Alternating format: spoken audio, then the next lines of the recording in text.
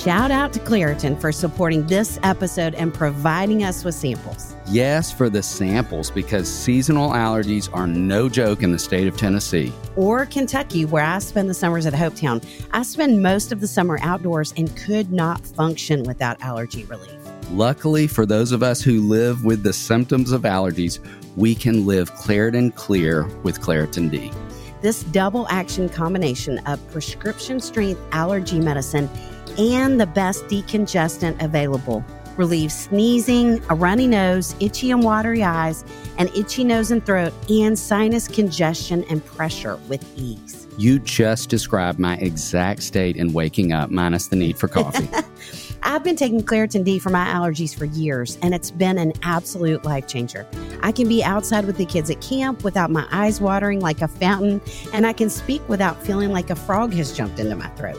But at Hopetown, a frog could jump into your boat or your bed, and Claritin can't really help with that. That's true, but they've got allergies covered.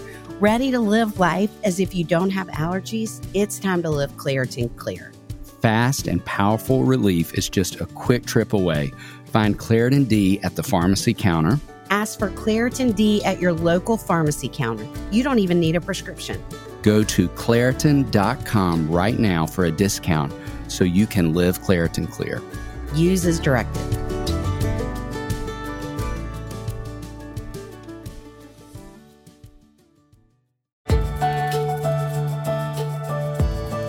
Welcome to the Raising Boys and Girls podcast. I'm Sissy Goff.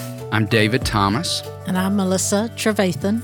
And we're so glad you've set aside a few minutes to spend with us today. In each episode of this podcast, we'll share some of what we're learning in the work we do with kids and families on a daily basis at Daystar Counseling in Nashville, Tennessee. Our goal is to help you care for the kids in your life with a little more understanding, a little more practical help, and a whole lot of hope. So pull up a chair and join us on this journey from our little yellow house to yours. Most of you know that this show is part of an amazing network of podcasts called the That Sounds Fun Network. We love being a part of this community, so we wanted to tell you about another podcast that's on the network called Dadville. Fellow musicians and friends Dave Barnes and John McLaughlin share their journey of life, love, and the pursuit of awesome dadding on this weekly podcast. You'll get your fill of dad jokes that really are funny, laughs, and heartfelt conversations while these dads and their guests talk about the journey of life and fatherhood. We have both been guests on their podcast, and we have agreed that we've never laughed as hard as when we visit Dadville. That is the truth. Didn't they declare you the mayor of Dadville, David? They did, and I'm still waiting for a t-shirt with that title and logo. Now, didn't they crown you the Highness of Dadville? That sounds like a character on Downton Abbey. They did indeed. I love those guys and their amazing wives, and we couldn't encourage you enough to head on over to Dadville. I tell every dad I know to listen, and they always thank me afterwards. It's deep talks and funny thoughts. I love how many moms listen and enjoy insights into a dad's journey, along with the laughs. Episodes release every Tuesday. You'll hear personal stories from other awesome dads like Matthew McConaughey, John Mark Comer, and David Thomas. And Ben Rector, just to name a few. Make sure and go subscribe now to Dadville so you don't miss an episode. Sissy, if I were a singer, I would break out into, I'm so excited by the Pointer Sisters right now. Okay, I just have to say, I couldn't tell if you said if I were a singer or a senior. I am a senior, but I want to be a singer. And I love that reference, the Pointer Sisters. I yes. know. You know why I'm so excited? Because we are jumping into a conversation on raising worry-free kids based on one of my all-time favorite books that you have written called Raising Worry-Free Girls. I love this book. You're so kind, I'm David. so excited we're about to take a deep dive. I love every time we teach a class on raising worry-free kids. I always walk away thinking, this is such important content, and I'm so grateful parents are in this room. And every opportunity we've had to talk about it, and how excited I am to get to talk about it today, because as you say in the beginning of the book, you know, the stats on anxiety in kids are the highest they've ever been. And so I don't think we can be having too much of this conversation. Well, we're sure seeing it every day in our We office. sure are, more than anything here. Yes, absolutely. So why don't we start out by just tell us why you wrote this book? I just want to have an idea of what you hope to accomplish, what you hoped parents would take away from reading this. I don't know if you remember why I originally wrote the book, what happened, but we had written Are My Kids on Track in 2017. And I think within the first year that book came out, this amazing man that we have since both gotten to know and love named Jeff Braun, who's an editor. Jeff Braun. Yes, at Bethany House, reached out and he said, hey, I read this one paragraph that you wrote, Sissy, where you talked about anxiety being an epidemic among girls today. And at that time, the statistics were 1 in 8 kids were dealing with anxiety, and the average age of onset was 8. And he said, because you're talking about these young girls that it is plaguing, I was wondering if you would write a book for elementary age girls about anxiety. And I think at first I said no, but then I came back and said yes, but only if I can write one for parents, because it is a conversation we all need to be having about kids and what we can do to help, not knowing that a couple years later I would write a book that is coming out in August that's for parents about their own anxiety. But at that point, it felt like I need to get some tools in the hands of parents and kids, not knowing too that the pandemic was coming, which I'm so grateful for. I felt like such evidence of God's timing in that. But when I started doing the research, at that point, for that book, I read 23 books about anxiety, which is too many books for anyone to read about anything. I always laugh and say I was twitching for a while after I read all that. Just so much, such a deep dive into anxiety. What I learned is we had jumped from 2017 to 2019. When I wrote the book, we had jumped from 1 in 8 to 1 in 4 kids. Now we're at 1 in 3 kids, with girls twice as likely as boys to deal with anxiety. And so it really is such an important conversation to be having. Like you said, we're seeing it every day. There's nothing we're seeing more in our offices. Yeah. And yet it shows up so different with different kids, doesn't it? Yes. It's just so easy to miss. It really is.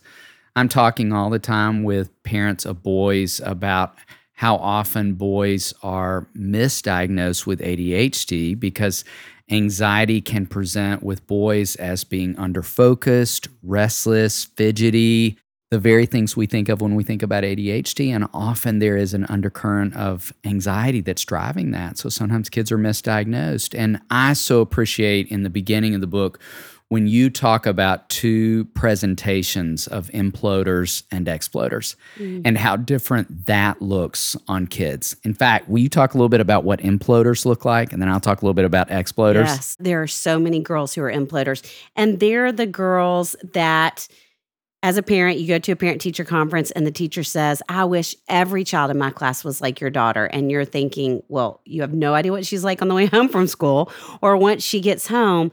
But she is really the model child at school. She's making great grades. She pays really close attention. All of the comments on her report cards are just amazing. And she feels so much pressure internally. And we often don't have any idea, although at times, I think those imploders can explode a smidge at home, but mostly it's an imploding scenario. And statistically, as we're thinking about what's happening, girls are twice as likely, but boys are taken in for therapy more to deal with anxiety. And I think often because girls who are perfectionistic don't look like there's an issue because they're performing so well, but we're often unaware that the performance is based more on pressure and worry and anxiety than it is just who I am. Yeah. And so those kids are often going to be kids who have recurring physical issues, health issues like tummy aches, headaches. We go to the doctor. There's nothing that they can find that's the cause of it. But these little girls at younger and younger ages are putting entirely too much pressure on themselves. I've learned so much hearing you talk about how often imploders are turning the anxiety inward, and with exploders, it's coming outward. And I would say part of why I think that stat you just shared of where more girls are diagnosed, but more boys are taken in for help is that I think a lot more boys are going to show up as exploders. Now, I certainly see... girls can be too. Absolutely. Definitely. All kids could swing between both places and Yes. camp out in either spot. But I certainly see a percentage of firstborn boys who present as more performing, perfectionistic, and pleasing. Yes. But I would say I probably see a higher percentage of boys who are acting out. It's showing up, again, maybe as ADHD, or they're more explosive even during the day, more non-compliant, not willing to follow through with what's required of them. And I think some of that even is that instinct we've talked about in the ages and stages of just a girl's desire to please, that isn't often as strong in boys. I laugh about the parent who told me years ago they refer to their firstborn daughter as the yes ma'am in their family, and the secondborn son is the yeah sometimes guy in their family. And I think that's such a picture of it. And so often I think more boys are going to fall into that exploder category, which is, again, I think a part of why they get taken in for help more often. And we miss those girls who are struggling with anxiety but look like the model student in the classroom. And I think with both scenarios, we want to think through, when's it happening? I mean, that's one of the first questions we ask in our office to figure out what is going on at its root. What are the triggers? When are you most often seeing those explosions? What behavior are you seeing? Yes. That has to do with the emotional reaction. And another significant way we see it is, well, we would refer to as endless questions. And we talk so much about anxiety in our offices with kids being like the one loop roller coaster at the fair. Every single one of us on the planet has hundreds of what are called intrusive thoughts every day. Worst case scenario thoughts, critical of ourselves kinds of thoughts. And if we're not anxious, those thoughts are going to come in and they're going to go right back out. If we're anxious, those thoughts come in and they get stuck and they loop over and over and over. And it's not just kids, it is us too. But I think with kids, they will often ask questions trying to get a handle on that loop. And I still remember standing in the driveway at Hopetown, our little summer retreat program, with a 5th grade girl. And I don't think I'm exaggerating that she was on the 37th question, asking me about the schedule, which many kids get stuck on, when I realized there wasn't an answer I could give her that she would say, "Oh, thanks, sissy, never mind, I'm not worried anymore." But they ask, and often it is, what are we doing next? What's happening tomorrow? What are we doing after that? Or you're going out for the night and they're saying, who's going to take care of me? When are you going to be home? How do I get in touch with you? It's just these questions after questions after questions. And research says we should never answer more than 5 questions about the same topic. It's not helpful. We're going to talk in a few weeks. We're going to have to hang on for a few weeks to get to what is helpful and what we can do instead. But we don't want to go down that rabbit hole of questions with them. Sissy, we just spoke in town last night and reminded the parents in the room about putting on their oxygen mask first. That great reminder that flight attendants give parents when they board flights. With summer rolling around and kids home more hours of the week than ever, that reminder feels so important. A hilarious dad who works from home told me last night at the book table that when school ends, sometimes his sanity does as well. You know who could help that dad out? Our friends at Wendy. Wendy is here to help parents relieve the stress in finding high-quality sitters when they need them. I am talking daily with parents who are worried about summer childcare logistics. Wendy offers a nanny service where they match college students with families for the summer. We all love summer, and your kids especially love summer, but we lose the consistent schedule of kids in school. This creates all kinds of problems. Thankfully, there is a solution to this problem. Wendy, that's WYNDY, is an app that connects families to college student nannies literally in minutes. These college student nannies are background checked, interviewed, and honestly just awesome. Wendy has been around for 7 years. Over 20,000 families have used Wendy to complete more than 140,000 jobs.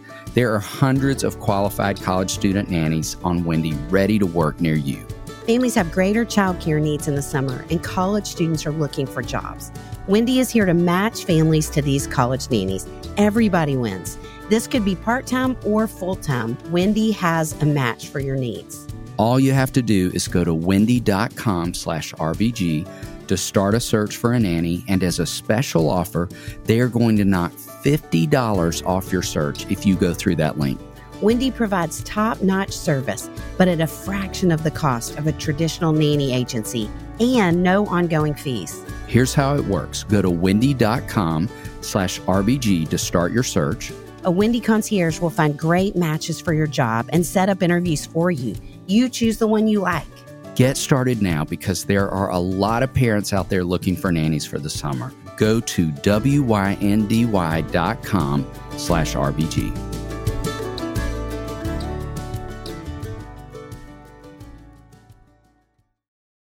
I'm so glad you talked about that because we think we're being helpful and Yes. it's actually more harmful. We're kind of feeding and fueling the anxiety at that Great point. way to say it, David. Yes. And I think those kids with endless questions, we can experience them as needy and clingy. They often are going to Manipulative yes, sometimes when it comes to girls. absolutely. And there again, a lot of girls might meet that criteria more of the time. I often am hearing parents say it's not that he's as needy, it's more that he's demanding. And so when a boy's struggling, I had a mom say to me not long ago, it's like he creates a hostage crisis. I feel like I'm locked in a room with a terrorist and he has all these demands and he wants to negotiate and manipulate and all these things. And so again, looking for what's underneath. We've talked all throughout this podcast about how all behavior is communication of some kind, and we don't want to just parent the behavior and miss what's underneath. So we're going to have to lift the hood and make sure we're looking underneath at what's there. That's so good, David. Okay, when we do this parenting class, but we talk about anxiety with folks, they often will say, why? Why is this such an epidemic? And we talk really about a top 5 things that we think contribute to it. So let's talk about those. And some are kind of internally what's going on with kids, some are externally. So if I'm going to kick off the internals, the first thing I would always say is that it has to do with temperament. And we would both say this, that every anxious kid we've seen, which it would definitely rank in the thousands now between the two of us, the amount of kids we've seen who are anxious, every single one of them is really bright. They're really conscientious. They try hard. They care so much. They're the coolest kinds of kids. And it's just that the volume is up too high on all of that caring. They cannot figure out how to turn it down. And that's something I think we both say a lot of times to kids in our offices. And, you know, it's so fun. I feel like little girls, at least when I say it, will smile really big and say, yeah, that's me, that's me. And, you know, teenagers won't really admit it. But at the same time, I think to understand that it is really a gift in terms of who God made them to be, I think can take away a lot of the sting and a lot of the feeling of something is wrong with me. In the Brave book I wrote in the introduction about how I think all adolescent girls feel like, number one, something's wrong with me. And number two, I'm the only one who feels this way.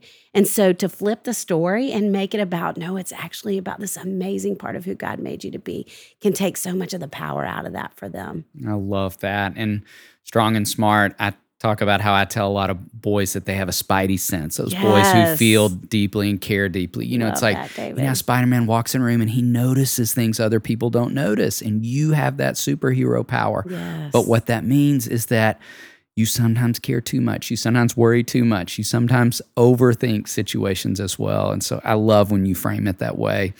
I think a second internal would be development. And I love, you were sharing with me recently a study you found about the confidence level of girls from 8 to 18, and that the research reveals that between the ages of 8 and 14, a girl's confidence level drops by 30%. Yes. And so it's like the stage is set in those moments where a lot of worry could creep in those moments when she's feeling more unsure about herself, more unsure about the world. And you know what I'd say happens with boys developmentally is that taught before, I think about how somewhere around 9 to 10, boys begin to channel all primary emotions into one, and that's anger. So everything underneath, fear, sadness, confusion, disappointment, is going to get funneled through anger. And it fascinates me beyond that how rarely I will hear boys use the word anxiety. Like it's like they're comfortable with the word stress, but not anxious. And it's feeling a little bit of that sense of, I think, boys have some awareness of more girls struggling with anxiety than boys. And it's like, I don't want to align with that because it feels too feminine, is a suspicion that I've had at points too, particularly as they get deeper into development, that I think keeps boys distance from admitting to the fact that they've got a lot of fear and worry that they carry.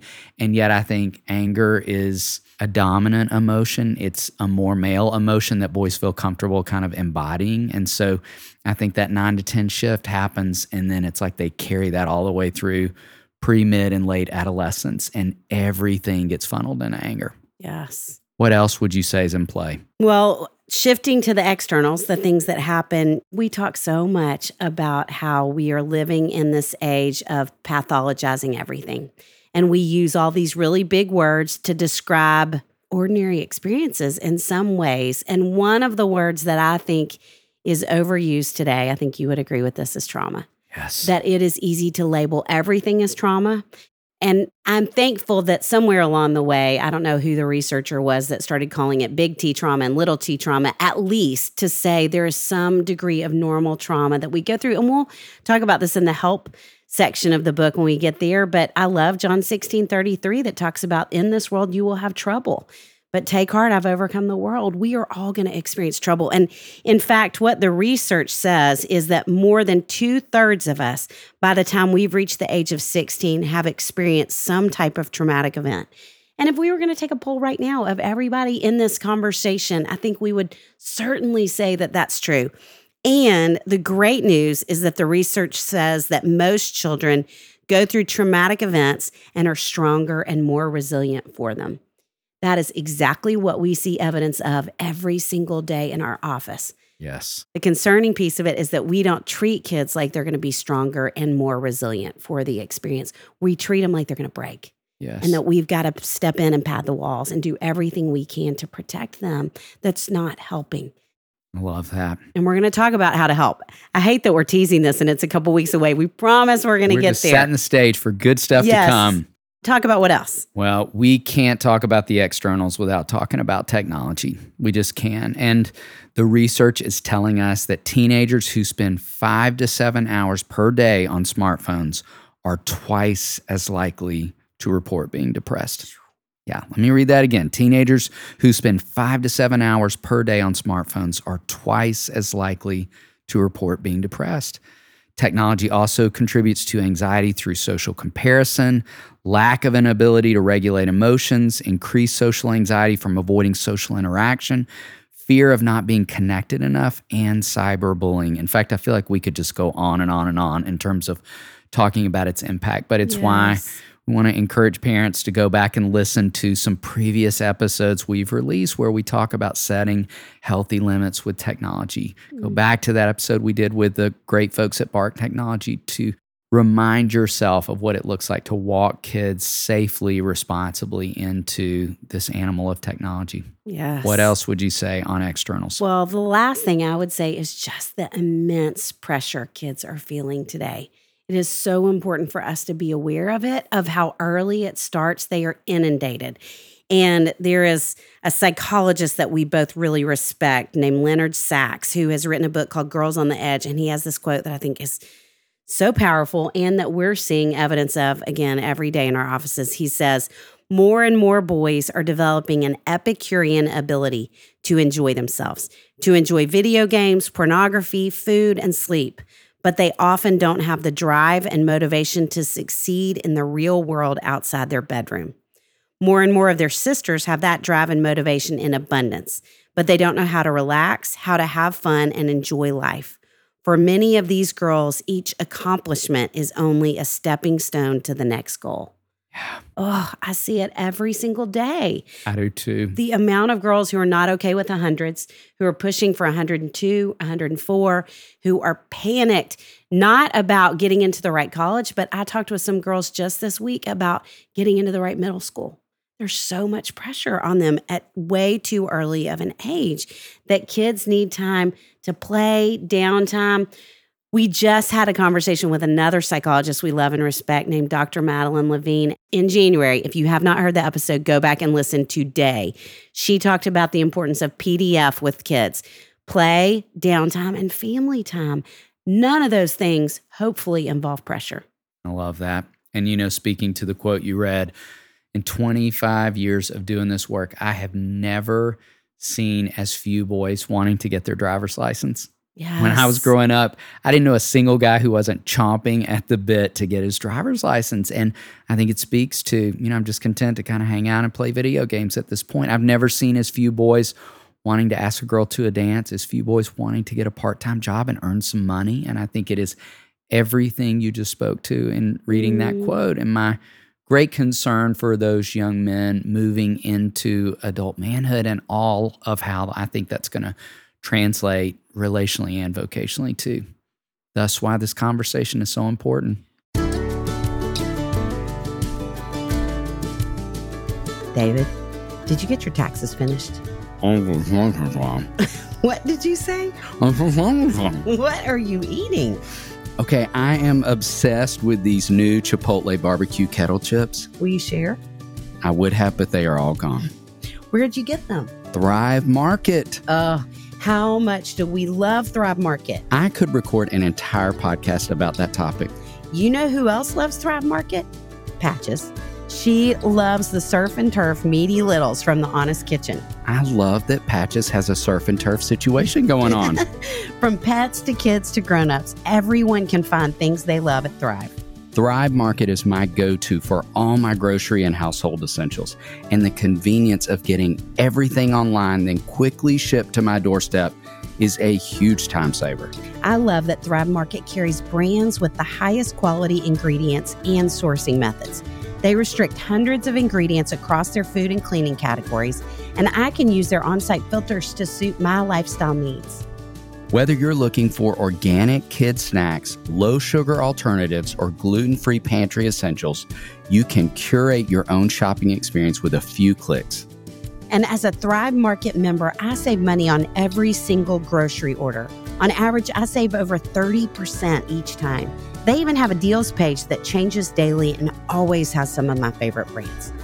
David, how much did you save on your last order? I saved $32. I saved over $12.67. How much did Patches save?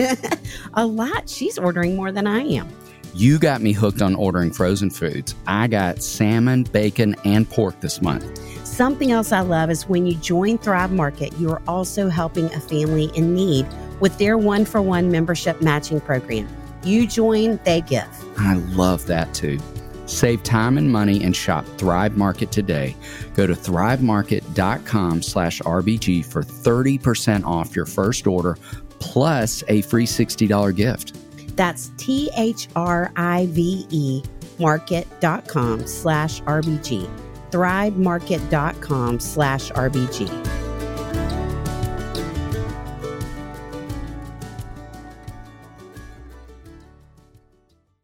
Well, let's talk about some practical things. Let's give them 3 things to take away. So where would you start? I would say the first place to start is I love when you talk about the 2 most common strategies are escape and avoidance.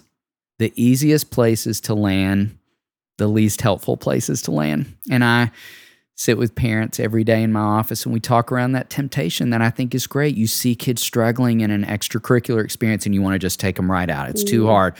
Kids having a hard time getting in the door of school in the morning. Maybe we should just not be in school. Whatever it may be, we're moving toward avoiding or escaping the hard thing as opposed to helping kids baby step their way toward the scary thing. Yes. So the second thing I would say is we want to normalize the worry. I think that's part of the problem is we're stepping in, and here we're calling it anxiety, and we haven't said that anxiety really exists on a continuum. But if we're honest, all of us feel some degree of worry/anxiety, not clinical levels, but some degree of it every single day. And we, again, are pathologizing that. So to normalize worry and anxiety for them, actually, I have had 2 girls in the last week do this to me, walking out of group on Tuesday night where she said, Sissy, I was taking a really hard test and my hand started shaking when I was doing it. What do you think was happening? What do you think was going on?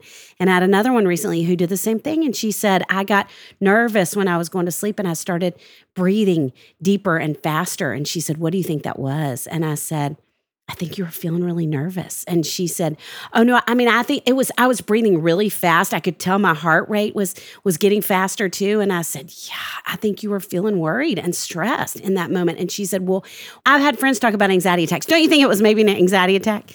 And I don't want us to jump to that because if you're in the middle of a test, your hand might shake. If you're laying in bed worried about something, you might breathe faster. Your heart rate might go up. It happens for all of us all the time. And when we jump to you're having a panic attack, I think that takes that normal everyday anxiety and pathologizes it. And it makes them feel like it's a problem to be solved rather than something I can learn to work through. Yeah. My heart rate increases every time we start a podcast. Me too. As it should. Yes. Can I throw one more out? Please. Every week in our offices, we are being asked the question of what's the best thing I could do to help my anxious kids? Yes. And our answer has always been, and I think always will be, first and foremost, manage your own anxiety. Mm. And I am reminded of that myself. You know, we use therapy dogs here at our practice at Daystar. And when I was training Owen, my yellow lab, going through the process with him, it is a very long, time-intensive commitment. And I will never forget at the end of all that training, all that time, it was time for us to head out to our first site visit. And our instructor said, okay, if you don't remember anything else, when you walk into the room, and we all were like leaning forward, what's the one thing we need to pay the most attention to? He said, if you don't remember anything else, remember that anxiety travels down the leash. Mm. And I remember it just kind of stopped me in my tracks. Like, not any skill we'd learned, not a particular practice on the third night.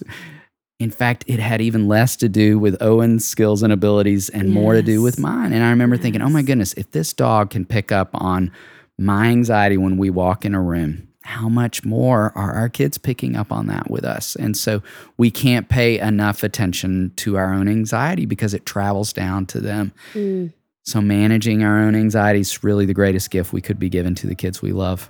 Maybe we need to say that again. If you hear nothing else from this episode of our podcast, remember that anxiety travels down the leash and that help is on the way. Yes. We'll be back soon. And now Melissa is going to bring us some timeless truths. David said, and Sissy ended with, anxiety travels down the leash. Well, let me add, anxiety travels down the leash and up the leash and down the leash and up the leash, down and up, down and up. Not a timeless truth, but what I have experienced with my Old English sheepdog, Blueberry Pancake Trevathan. When we would get in the car, usually I was running behind, so I had some anxiety, which she quickly caught. Anxiety travels down the leash. When she caught it, she began to herd. We're traveling, and she sees all kinds of cars, which she sees as sheep. And then we would go over a bridge, or she would see the interstate, and the sheep were running wild. Well, if you've ever been around a sheepdog, that is their mission in life, is to round them all up. Her anxiety increased. My anxiety increased. Anxiety travels down the leash and up the leash, down and up, down and up. I tried everything. I tried a thunder shirt. I tried treats. I threw them back to her as I put her way back in my SUV. I tried oil, tranquilizers, pillows, cushions, seat belts, everything to change her. Then I asked for help, and I went to a trainer, like a counselor for a dog. And I said, she is high anxiety. Blueberry wants to herd everything, everywhere. So the trainer began to work with her. And then Shirley, the trainer, called me and said, Blueberry does great with me in the car. She doesn't herd cars, cows, sheep, anything. She's so quiet. If I say, Blueberry, sit, she sits. Melissa, the problem is you. Anxiety travels down the leash. And in my case, back up, down, up. We both had so much anxiety. And I realized as I talked to Shirley, I'm usually running a bit late, and by the time I get in the car, I have lots of anxiety, or I'm facing a time where I'm speaking or doing a podcast, and so I have anxiety. Blueberry was a very, very smart dog, and she caught on very fast, and she wanted to protect me. Sissy and David in this podcast are talking about understanding, specifically understanding anxiety. Well, I started thinking about the word understanding. I want us to look in Proverbs 4, where we're pretty familiar that Proverbs is talking about wisdom, and it's talking about knowledge, but it's also talking about understanding and how there's a difference. In Proverbs 4, the father at this point is talking. He says, listen, friends, to some fatherly advice. Sit up, take notice, so you'll know how to live. And in the NIV, it says, pay attention and gain understanding. He said, take hold of my words down in verse 4 with all your heart. And then verse 5, get wisdom, get understanding. Verse 7, the beginning of wisdom is this, get wisdom. Though it costs all you have, get understanding.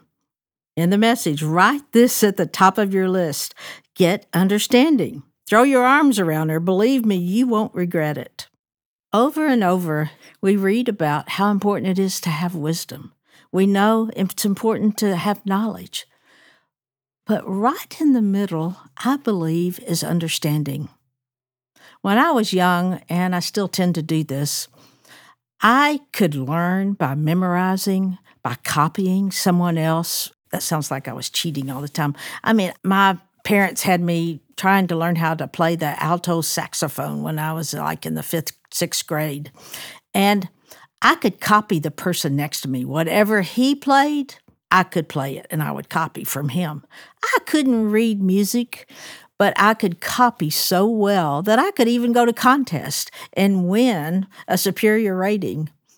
But I didn't know how to read music. I didn't understand what I was doing. And so often, I think that's what we're doing. We're gaining knowledge. Yes, okay, I got it. And then we want wisdom, which usually tells us how to do it. But the understanding so often, I think, is missing. The understanding is talking about the meaning of it. It's being able to visualize. It's being able to understand how this impacts, as Eugene Peterson says in Proverbs 4, so you'll know how to live. And I feel like this is what I needed to do. I feel like this is what all of us need to do as we gain knowledge and as we desire and pray for wisdom, that many times we're missing that link of what it means to comprehend what is the meaning of what I'm doing, what I'm hearing. The understanding is your part. It's when you begin to comprehend what you hear. It's when you begin to visualize the meaning, experience the meaning, and then what to do next, Sissy and David can help you with. But God also gives. As you begin to pray for wisdom, also pray for understanding. In Psalm 119:33, it says, God, teach me lessons for living so I can stay the course. Give me insight so I can do what you tell me. My whole life, one long obedient response. And in the NIV, verse 34, it says, give me understanding so I can obey it with all my heart. Understanding comes from your heart. It's where there is meaning there. It's when I begin to learn that Blueberry was anxious because she was a protector. She was a herder, and she was trying to take care of me. Begin to think about the needs of your child. What are they longing?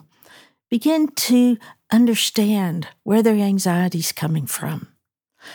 Begin to remember your own experiences so that you will understand their anxiety, and the knowledge that you've accumulated will begin to take on a new meaning, a new energy, and the wisdom as to what to do next becomes a lot more natural to us. When it takes heart, the understanding takes meaning, then we have compassion. And in that understanding, we can look at someone with anxiety and we have patience. Yes. And our words are more from the heart than from our minds. And of course, it's the two together. But I love exploring more about what it means to understand.